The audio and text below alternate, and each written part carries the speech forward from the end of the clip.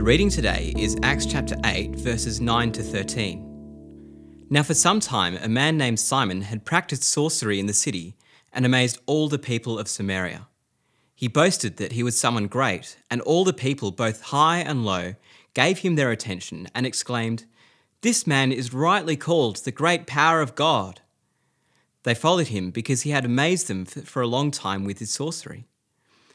But when they believed Philip as he proclaimed the good news of the kingdom of God and proclaimed Jesus Christ, they were baptized, both men and women. Simon himself believed and was baptized, and he followed Philip everywhere, astonished by the great signs and miracles he saw. The show Penn and Teller, Fool Us, is a great magic show with plenty of laughs and insights. In the show, magicians perform a magic trick, and Penn and Teller, experienced illusionists themselves, try to guess how the trick is performed. If they guess right, then the magicians humbly acknowledge that they are right. And if Penn and Teller can't figure out how the trick is performed, they win a trip to Las Vegas, and their secret is safe. Simon was an illusionist like Penn and Teller. He was at the top of his game, and many people thought that he had the great power of God. But suddenly, there was a new show in town.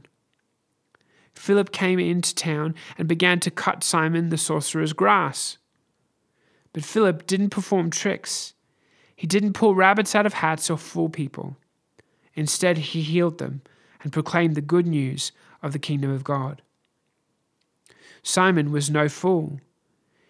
He knew real power when he saw it. He was baptized and followed Philip, astonished by the signs and miracles he saw.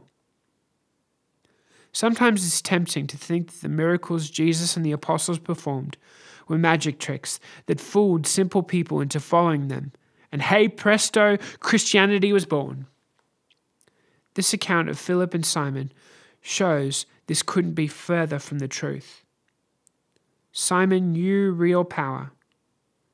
While the people may have been fooled by his tricks, he wasn't fooled by them. Simon learned where real power came from: God.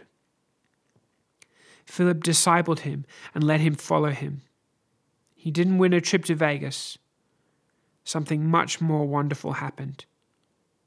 Simon was won over by Jesus, and another soul was saved.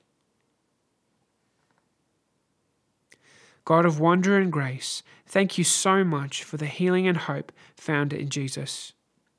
Thank you that the same Spirit that was in Philip guides your church today. Help us not to rely on tricks or gimmicks, but to faithfully proclaim your gospel of grace and wonder. Amen.